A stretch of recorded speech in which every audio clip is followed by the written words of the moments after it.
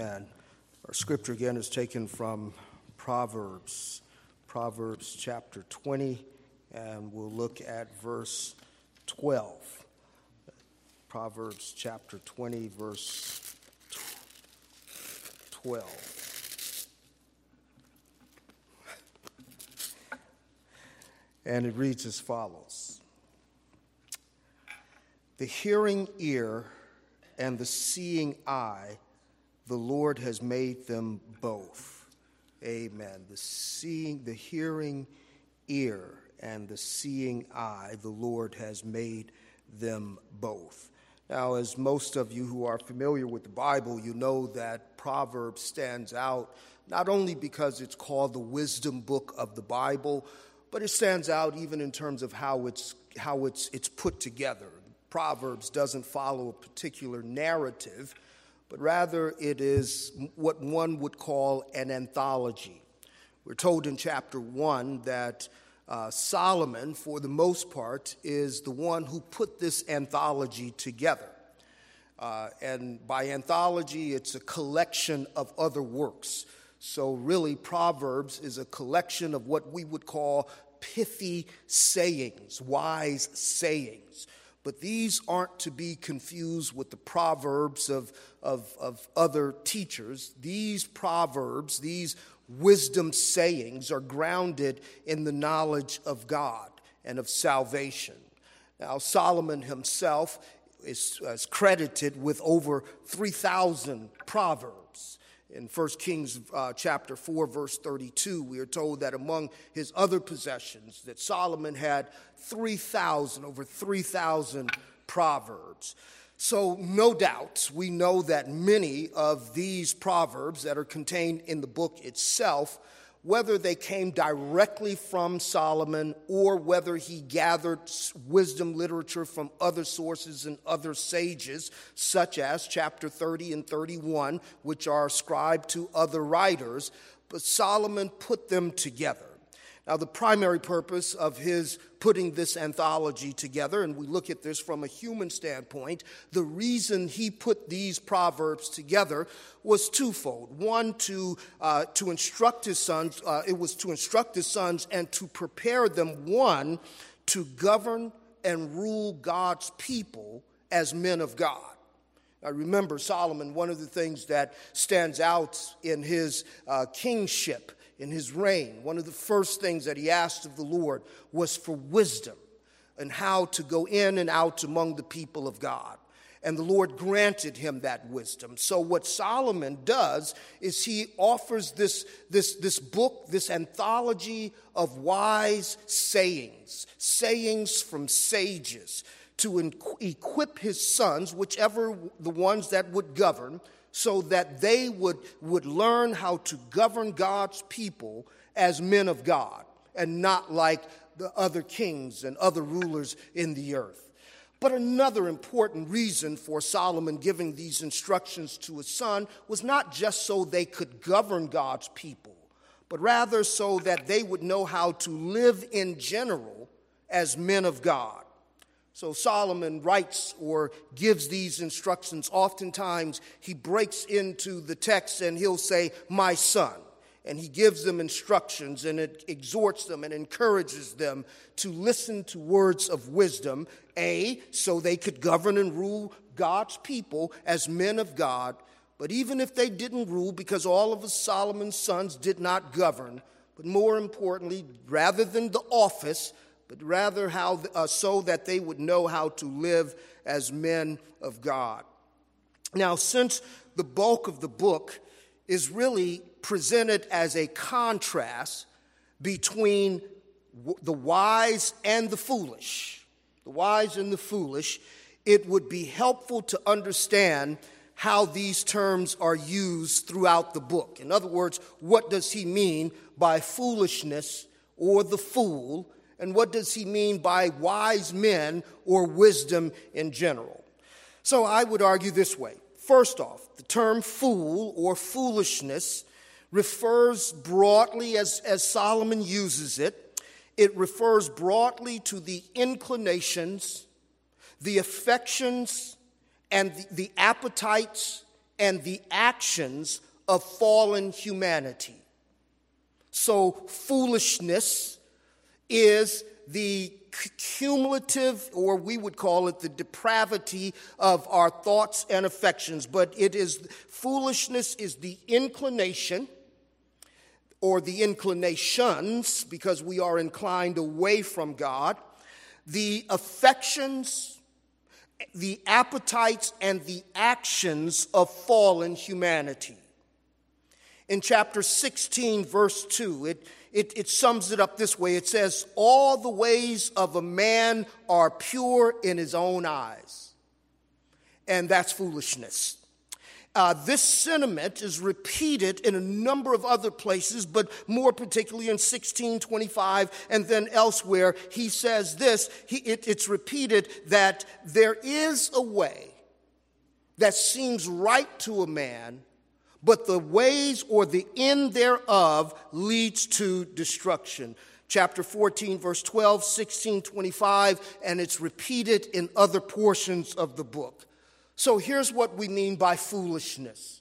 It's the inclinations, the affections, the appetites, and the actions of fallen humanity. Put another way, and combining the sentiment of the book of Ecclesiastes, really, foolishness is the result of our being disconnected vertically from God. It's the result. The writer of Ecclesiastes says, vanity, vanity, that everything under the sun is vanity. Because everything, and by under the sun, that means really if man is disconnected vertically from God, then even though he has a mind, he won't think right. He has appetites, they won't be for the right things. He will be therefore foolish in all of his ways because he's inclined away from the will and the desire of God.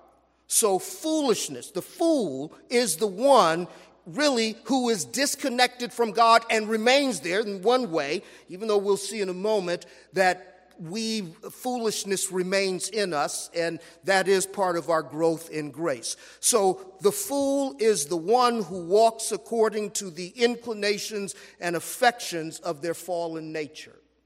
On the other hand, when Solomon or the book refers to wisdom, first off begins, as Solomon says, it begins with fear or reverence for God. So wisdom begins with fear or reverence for God. Now, to put it in broader biblical terms, wisdom itself is a gift of God in the gospel.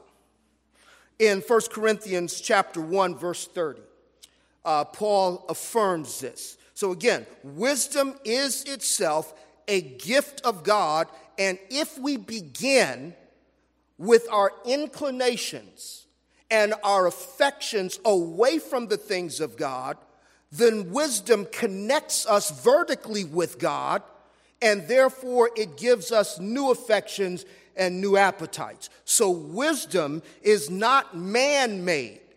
Wisdom itself is a gift of God. 1 Corinthians chapter 1, verse 30, Paul says, and because of him you are in Christ Jesus, who became to us wisdom from God.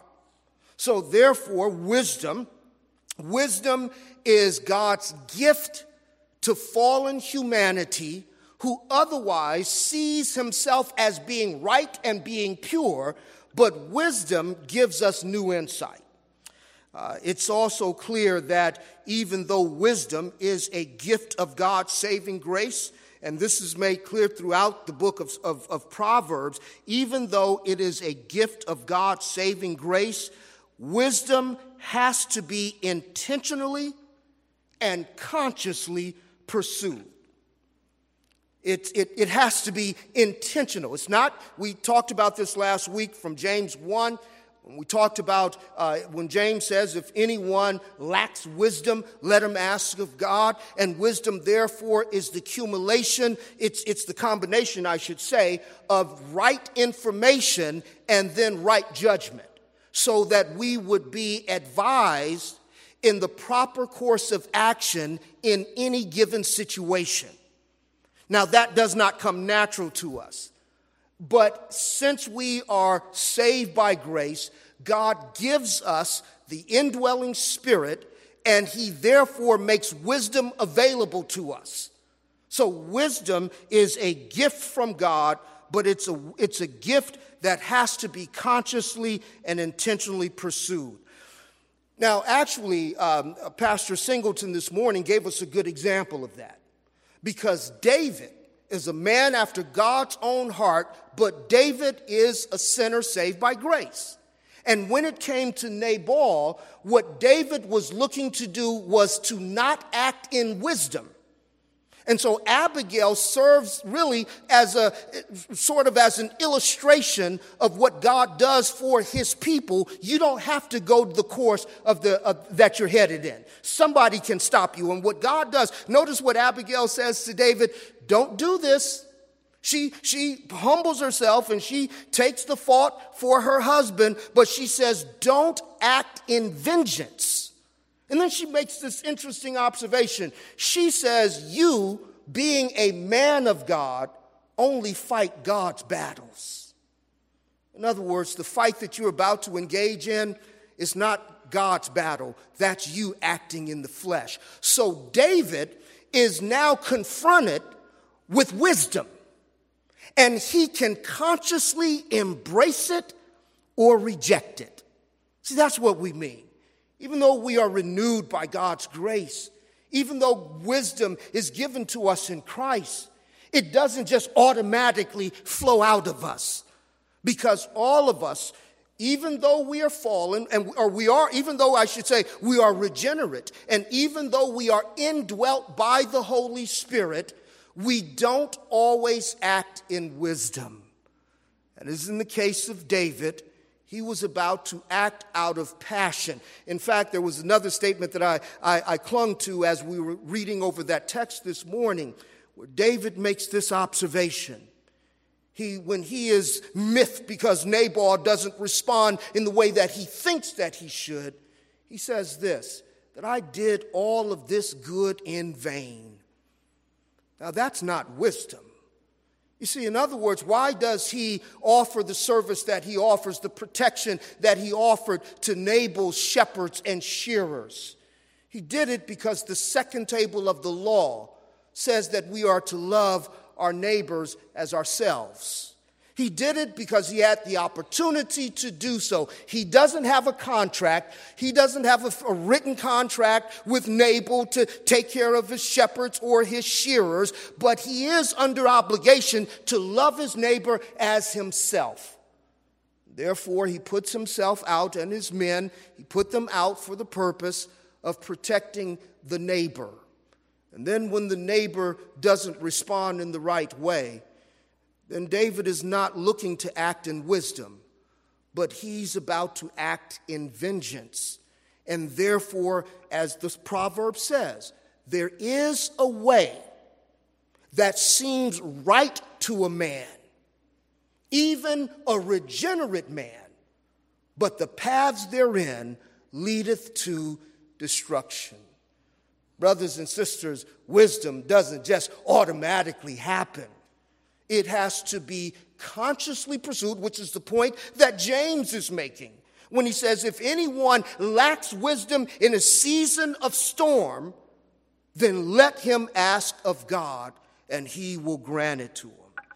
So therefore, wisdom has to be consciously pursued, because foolishness, which is native to us, seeks the inclinations and the affections and the appetites of the fallen self. And here's the problem. We get a whole lot of endorsement and amen when we follow the flesh. And sometimes the things that give us the loudest praise for men or from men is not the course of wisdom. And so in this instance, what we see as we look at wisdom broadly, we understand that foolishness is native to us. Therefore, as we look at New Testament terms, when the Bible talks about the war of the flesh versus the spirit, we can interchange those words. That the battle of the flesh versus the spirit is also the battle of wisdom versus foolishness. Chapter 18, verses 1 and 2 sums it up best concerning the inclinations of our fallen mind. Verses 1 and 2 says, "Whoever isolates himself seeks his own desire. He breaks out against all sound judgment." And then he makes this statement: "A fool takes no pleasure in understanding, but only expresses his opinion." See, that's the fool. That's where we all are. We are always looking for someone to affirm us in our flesh. But wisdom breaks in against the flesh. We see this also in or throughout the Proverbs. We see that wisdom is something that even the godly, because hold in mind that Solomon is assuming in talking to his sons, he's talking to men who have already been reared in the law of God. But the law of God doesn't always seem the path that we should go. The fool takes no pleasure in understanding, but he only wants to express his own opinion, and I would argue he only wants to hear others who agree with his opinion. Whereas wisdom, on the other hand, leads us in the path of righteousness. In chapter 8, we see something interesting that the writer does, which is a little different from the rest of the book, because in chapter 8, the writer sort of personifies wisdom. He makes wisdom a person, and there are some great old sermons, and when I say old, I mean from the 18th and 19th century, that make these the words of Christ. In other words, put Christ in chapter 8 of Proverbs. And that is what Paul means when he says he is the wisdom of God for us. But in chapter 8, verses 32 through 36, in contrast to the fool, and by the way, he's not here just talking about the foolish person, the unbeliever versus the believer, but here he's challenging the believer to consciously walk in wisdom rather than follow the course of his own opinion or our own inclination. Chapter 8, verses 32 through 36, wisdom is speaking as a woman or as a person. And so beginning in verse 32, it says, "And now, O sons, listen to me. Blessed are those who keep my ways. Hear instruction and be wise, and do not neglect it. Blessed is the one who listens to me, watching daily at my gates, waiting beside my doors. For whoever finds me finds life and obtains favor from the Lord. But he who fails to find me injures himself. All who hate me love death." See, that's wisdom speaking, and it's speaking to those who have been awakened by God's grace, and it's really offering a plea. Don't do it. Just like Abigail tells David, don't do it. It seems right to you. You have all of your men already ready to go, but I'm telling you, don't do it. Wisdom, therefore, speaks to those who have been renewed by God's grace, so that they are not slaves to their own fallen affections. And that's really the point of the passage that we are looking at tonight. It's only a single statement, but what I want to do is just look at three things from chapter 20, verse 12. And there are three important implications as it relates to understanding wisdom and walking in wisdom. The first thing is this: those that God regenerates by his grace, he reconstructs so that we can recognize our need for wisdom and so that we can have the ability to receive wisdom. And that's what's indicated here. He says the hearing ear and the seeing eye, God has made them both. And he's not talking about the physical eye which we see, with which we see, nor is he talking about the physical ear with which we hear. But rather, he is speaking of spiritual awakening. It's the same thing that Paul is getting at in Ephesians chapter 4, verse 17, when he admonishes the Ephesian believers to not walk like the rest of the Gentiles walk, who walk according to the darkness of their minds. Because he says they don't have any understanding. But he says, you're different. Because then he goes on to argue later, he says, but you've been taught by Christ. See, you have received him. And so you're no longer in the darkness that is native to you. You have an opportunity to walk in light. Therefore, the first thing we have to understand about wisdom is that wisdom is God's reconstruction gift to those that he gives the gift of saving grace. One of the things that we see throughout the book of Proverbs is that the foolish person or the fool, if you want to look at the person as being absolute unbelievers, I don't know, we can do that in certain instances, but one of the characteristics of our fallen, foolish nature is we don't want to be corrected. That's the thing that it's reiterated over and over again, that sound words mean nothing to the person who's trapped in their own emotions and their own fallen state. But here's what he says here in verse 12 of our text. Here's what God gives. Here's what God does for the soul that he regenerates by his Spirit. He reconstructs so that you have ears and that you have eyes in ways, in other words, that you can hear in ways that you could not hear before. And your view of life is different than it used to be before you were given the gift of saving grace. This is all of God. This is nothing that we've done. We haven't bargained for it. We haven't tarried for it. We haven't labored for it. But God does it. So everyone that is regenerate has the capacity to hear and to see according to the will of God. This is what Paul means in Philippians, that he says it is God who is at work in you, causing you to will and to do of his good pleasure. This is what is meant in the part of the formula of the 7 letters to the 7 churches of Asia Minor. At the end of every letter, whether it's a word of rebuke or a word of comfort, the words of Jesus is, let him who has ears hear what the Spirit says to the church. Therefore, again, I reiterate, those that God regenerates by his grace, he reconstructs so that we can respond to wisdom. Things that you would have thought foolish in your unbelief, you're able to recognize as being sound and solid.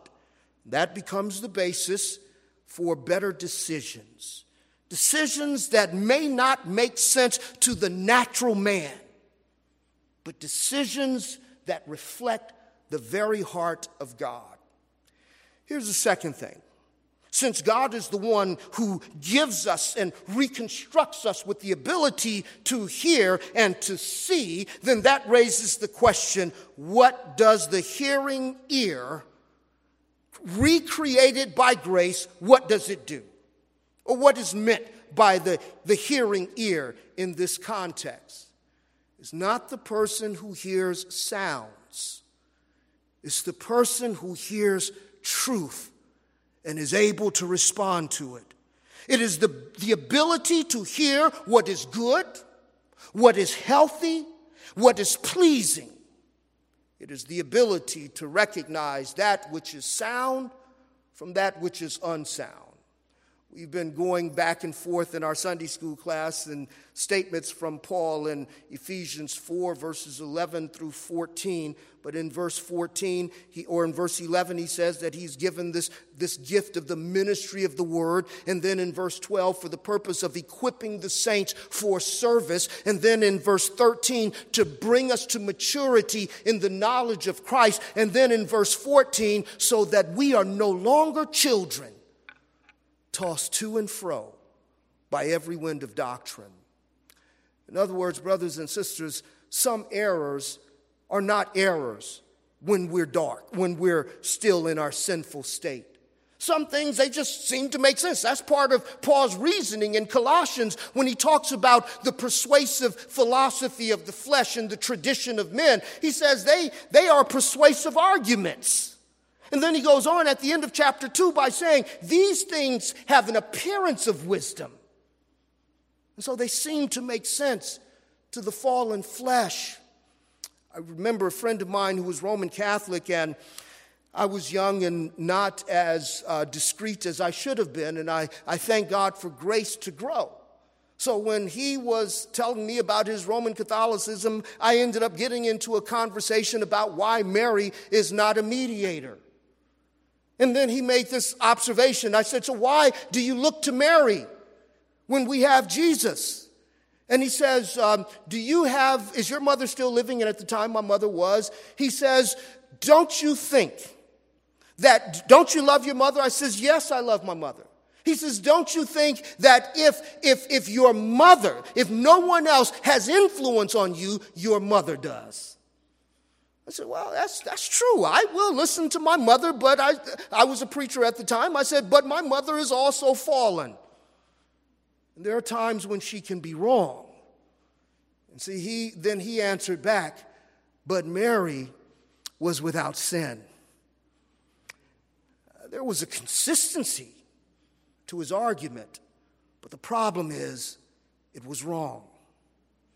You see, brothers and sisters, when God gives us ears to hear, we're able to hear what we cannot naturally hear. And what we naturally hear, sometimes it makes sense at certain levels, but you'd be surprised at what we are willing to believe in our state of darkness. What God does is he gives us ears to hear what we cannot naturally hear. We are able to hear God's word as being God's word. We are able to hear him speak to us as his word is expounded and explained to us.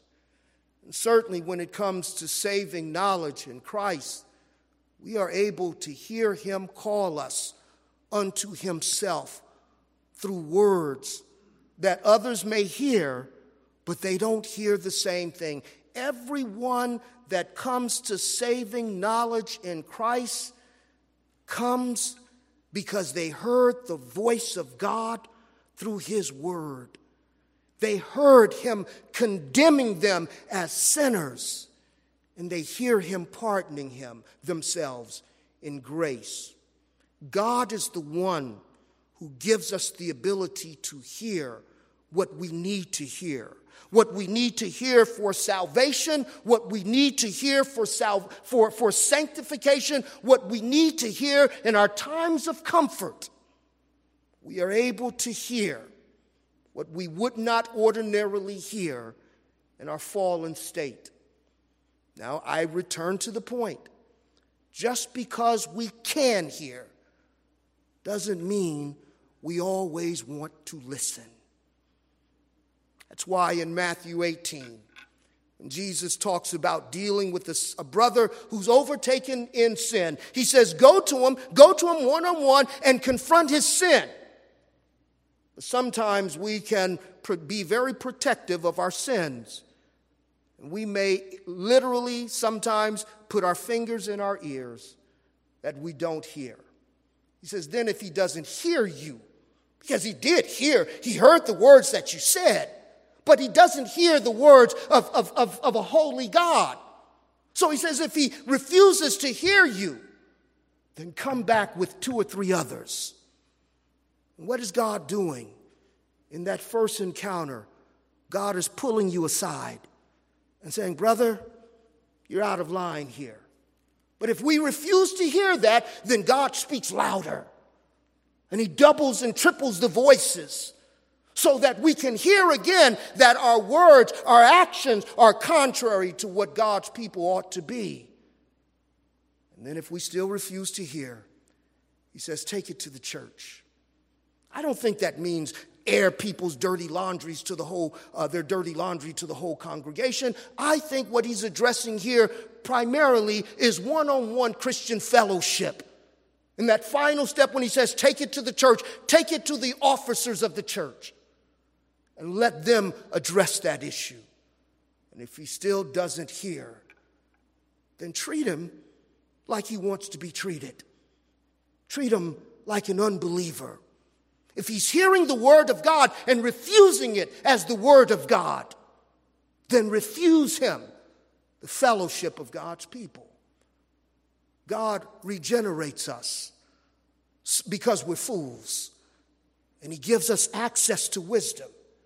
And the means by which he gives us access to wisdom is that he reconstructs us, and he gives us ears to hear, sometimes what we don't want to hear, but what we need. Wisdom always provides what God's people need, because wisdom is anchored in what is good, what is holy, what is just, and what is healthy.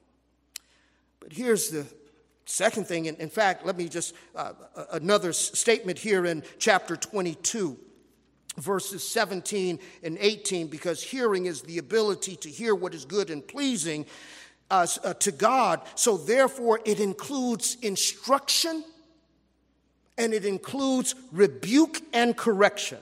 Chapter 22, verses 17 and 18. And by the way, Proverbs is full of reminders to the son to pay attention to instruction. Don't write it off. In verses 17 and 18, he says, incline your ear and hear the words of the wise, and apply your heart to my knowledge. For it will be pleasant if you keep them within you, if all of them are ready on your lips. Brothers and sisters, we have been reconstructed so that we can hear wisdom. And God pours wisdom into us through the ministry of his word and through the gracious and vital fellowship of others who love us as they love themselves, so that they are willing to tell us and warn us and instruct us when our actions, when our words are contrary to what it ought to be. Well, that brings us to the third and by the way, before we turn to the third thing, there is a contrast to this. Here's our flesh again in chapter 9. In chapter 9, verses 7 and 9. So if the wise person is instructed to listen to the words of wisdom, here's what the fool does, and here's what we are prone to if we are left to our own devices. In verses 7 through 9, it says, whoever corrects a scoffer gets himself abuse, and he who reproves a wicked man incurs injury. Do not reprove a scoffer, or he will hate you. Reprove a wise man, and he will love you. Give instruction to a wise man, and he will be still wise. Teach a righteous man, and he will increase in his learning. So in other words, God has given us the capacity to hear. But when God's word comes to us, when a word of correction, a word of instruction comes to us, it is up to us to do the hearing. Third thing that we see is that our reconstruction not only includes ears, but it includes new eyes. Or a better description of it is that it includes new insight, new ability to see what we don't ordinarily see. Staying in chapter 9, verse 10, it says, "The fear of the Lord is the beginning of wisdom, and the knowledge of the Holy One is insight." Think about that. Knowledge of the Holy One is insight. Now, insight is the basis of it's the basis of our new worldview, our new understanding. It's the new light. Jesus says in Matthew that the eyes are the lamp of the soul. And he says, when the light that is in you is dark, then how great is that darkness? And so what God does is he gives us new eyes. New eyes. New eyes so that we are able to see ourselves differently. New eyes. That's what David saw when Abigail confronted him. He saw Nabal first as an enemy, and he was acting out of his own vengeance. When he was confronted with wisdom, he saw a more excellent way. And he saw himself, because of the words of wisdom that were imparted to him, he now saw himself not on a personal crusade to vindicate his own name, but he saw himself as a servant of God, it was his responsibility to therefore represent the integrity of God. The new eyes that are given to us by the gospel, this reconstruction, causes us to see ourselves as being more than our net worth, more than our accumulation, more than our education, more than our position. Because new eyes allow us to see ourselves as the children of God. I have a number of young men that we work with and each week, and one of my lessons this past week was with a brother as we were working through Jesus, or the recording of the Lord's Prayer in Luke's gospel. It's slightly different from the one that's given at the Sermon on the Mount. But one of the things that was pointed out, because we talked about the intimacy that's connected in both versions of the prayer. Jesus begins, "Our Father." And he brought something to my attention that I hadn't thought about. Moses prays to God, who is the creator of all things. He refers to God as holy and wise, and all of the saints in the Old Testament, they pray to God as creator and sustainer and savior. But none of them pray, "Our Father." And when he brought that to my attention, I said, you know what? They even though in redemption, God always calls the children of Israel his son collectively. But in Christ has the unique, intimate privilege of being the only begotten of the Father. And one of the things that he gives us by virtue of our faith in him is we get to be called the children of God, and we have the ability to call the creator of the universe our Father. And it's not just Father in the formal sense. The word that's translated there is Abba. It's an Aramaic word, and it really means it's an endearing word for one's father. And I remember I knew this, and I said, okay, yeah, I know Abba, Father, and that's what it means. In fact, in certain places it says Jesus cries out, Abba, Father. But then it wasn't until I was in an airport, traveling from Africa, and I forget where we were, somewhere in Europe, changing planes. I saw this older man sitting at the gate, and on his lap was, I'm going to assume, probably his grandson. And the young child is sitting on this older man's lap, and the older man was carried away looking at something, and the young man, he was speaking another language. It was international. I don't know where they were coming from or where they were going. But the little boy was trying to get the older man's attention, and then he finally stroked his face and he said, Abba. I said, there it is.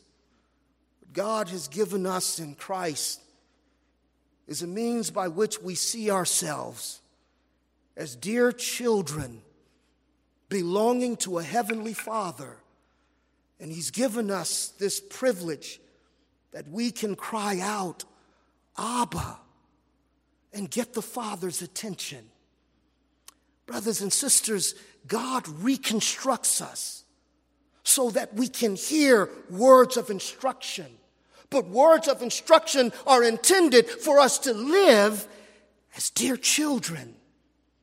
This is Paul's logic and language in Ephesians 5. He says, as dear children of God, therefore be imitators of Christ. And so what God does is he reconstructs us to hear what we don't naturally hear. And he reconstructs us to see ourselves and to see God and to see the world and to see others in a way that's different from our upbringing and from our fallen, corrupt nature. We are able to see God as Father and ourselves as children and others as neighbors, because that's what God has done. He is the one who has recreated us and has given us ears that can truly hear his word and instruction and rebuke and hear it in love. And it is he who has given us not just the eyes of faith so that we can see Jesus as our Savior, but the illumination where on a clear day we can see ourselves as his children. And we see the creator of the universe as a doting Father who loves us.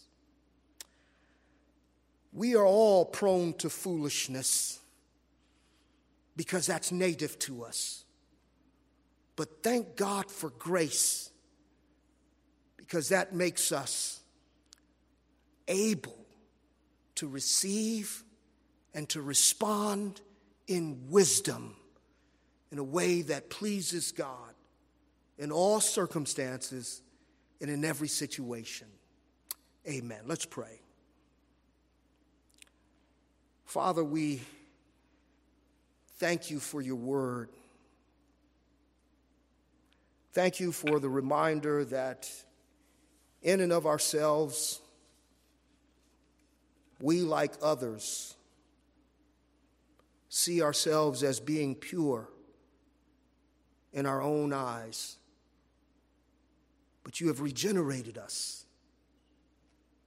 And you've given us the ability to hear what we need to hear so that we can see what we need to see. You've given us a heart that allows us to see ourselves as condemned so that we can receive your word of pardon. We pray now that we are saved from your wrath and sealed by your Spirit, that you would strengthen us by your Spirit to hear what we need to hear and to see ourselves and others as we ought, so that we could walk worthy of the vocation to which we've been called. Thank you for your grace that has regenerated us. Thank you for your grace that has reconstructed us. And we pray that we would use those ears and we would use new eyes to be what you've called us to be. We ask this in Christ's name. Amen. Amen. Would you please stand?